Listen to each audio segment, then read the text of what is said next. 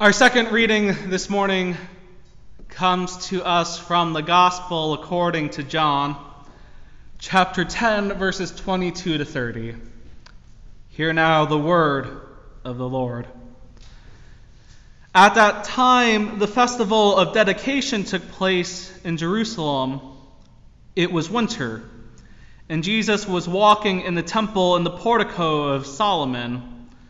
So the Jews gathered around him and said to him, "How long will you keep us in suspense? If you are the Messiah, tell us plainly." Jesus answered, "I have told you, and you did not believe. The works that I do in my Father's name testify to me, but you do not believe because you do not belong to my sheep. My sheep hear my voice. I know them, and they follow me. I give them eternal life, and they will never perish. No one will snatch them out of my hand. What my Father has given to me is greater than all else, and no one can snatch it out of the Father's hand. For the Father and I are one." Would you please pray with me? Almighty God, we pray that as the Scripture has been read and your word proclaimed, that the meditation of our words and our hearts and minds together may allow us to grow, may allow us to be your hands and feet, to be faithful stewards, to be the people you have called us to be. Amen. I love the question we find in this morning's reading. How long will you keep us in suspense? It's a question that we find ourselves asking still to this day, not only because we want to know how our favorite book or movie or TV drama will end, but because we want to know what's coming around the corner in our lives as well. It might be disappointing for some of you to hear, and I admit that it's a confession, but I used to have a nasty habit of reading the last chapter of a book before starting from the beginning. I liked to know what happened, and surprisingly enough, I enjoyed being able to see how the plot developed leading up to what I read in the end. I'm not saying it's a great way to read a book, believe me, but it's something I used to enjoy. But can you imagine just reading a book and not knowing how it ended? So you write the author and they tell you, well, didn't you read it? You were supposed to have figured out what happened by the time you got at least halfway through. But there are some things that have gotten in the way of knowing what happened in whatever it was we were doing. And by the end, we might be caught off guard if we discover that we were following the wrong voice along the way. So what is the unexpected ending then? What is it that we are supposed to know? What is it that we are supposed to walk away with? What's going to happen? The suspense almost seems too much to bear. Perhaps that's why I enjoyed jumping ahead to read the last chapter before starting at the beginning, because it was one of those rare moments that we might find in our lives as well, where we actually have control over something. And for me, it might have felt like I had control whether or not I invested the time into something, depending on how convincing the ending was. But life, unfortunately, isn't always like that. We don't know how things are going to end, and as much as we try to predict and to plan and to be prepared, more often than not, we find that we are often wrong with our multiple guesses or assumptions. There's nothing wrong with wanting to know what happens next, but the problem we run into is that sometimes the answer has been in front of us all along, and we just haven't been paying attention. I can just imagine Jesus standing among the group of people who had gathered around him, and I can imagine Jesus sort of holding his head like this and saying, "Come on, guys, How many times do I have to say it? I've already told you, but you're just not listening to what I'm saying. The shepherd in Jesus' story calls out to the sheep who knows the shepherd's name. I think it would be fair to say that we are the sheep and Jesus is the good shepherd, but even though we know then the voice of Christ, we don't always hear and respond to the call. There's a little bit of uncertainty that each and every one of us has to live with. And then there's a little bit of anxiety within each of us as well as we struggle with hearing not only the call of Jesus, but the call that we receive from each other as well, from those around us who also possess the divine spark that was instilled in us by our Creator. If we listen closely enough, or maybe more accurately, listen more attentively, we would be able to hear the voice of the Good Shepherd over the chaotic orchestra of voices that are also vying for our attention. Which can seem like a failure when we think we aren't successful in our discernment of that voice, but it's a part of what it means to grow as a people who are led by God's Holy Spirit.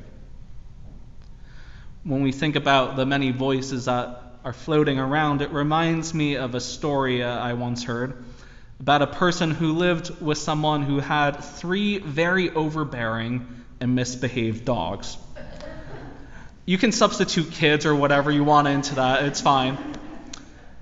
But just picture the worst behaved dogs you can. They tore up furniture, they barked at the most inappropriate hours of the day, and they would only be welcoming to their owner, whose voice they knew. One day, this individual had enough, and so they devised a plan to get revenge. No animals were harmed, throwing that out there first.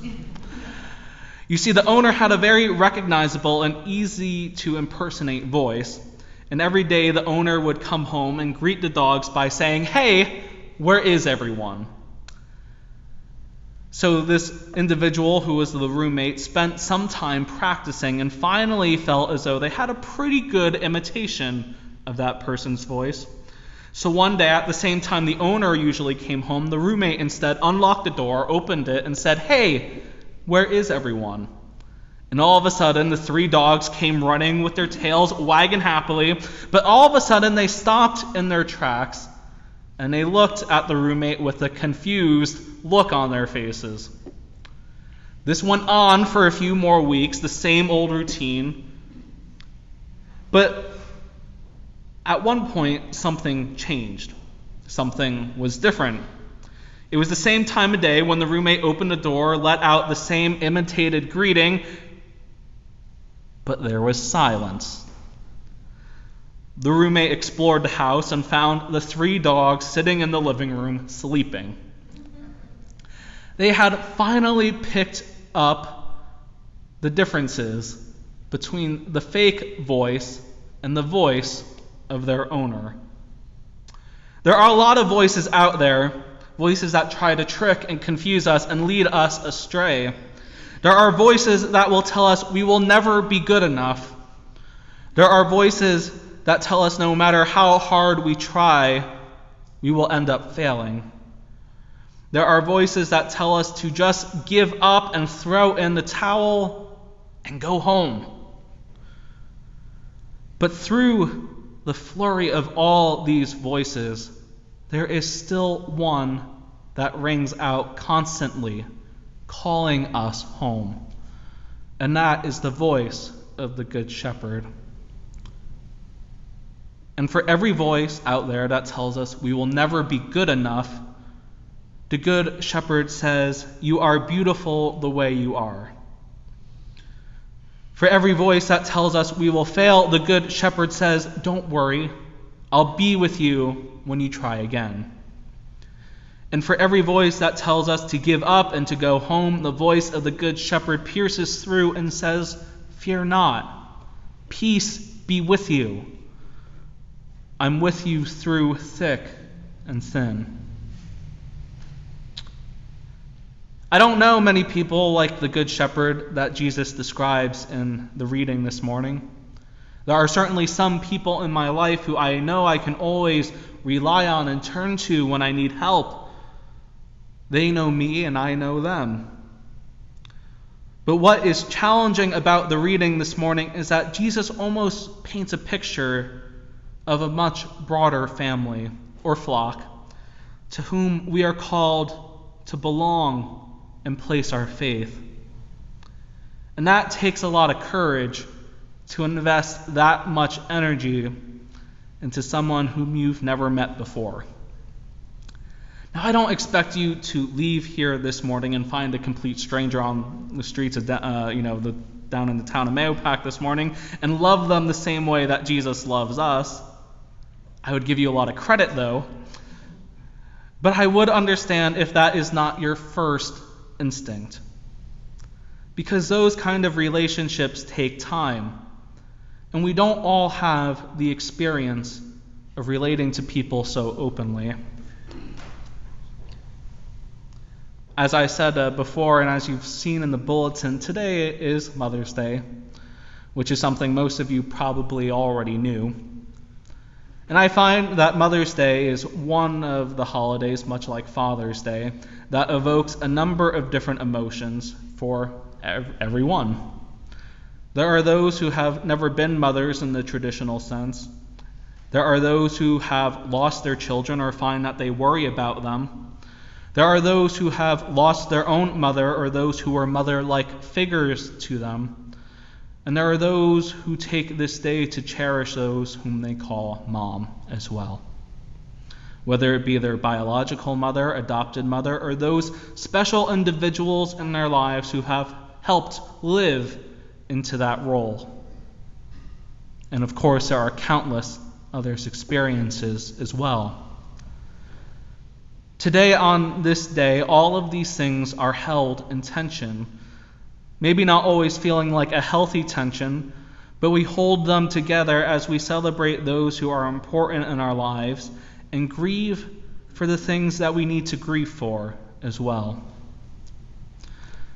Now, when we're talking about God, I don't think we often think about God as being a mother, but we certainly are able to call upon such images that come from such people as the prophet Isaiah, who wrote, "As a mother comforts her child, so I will comfort you."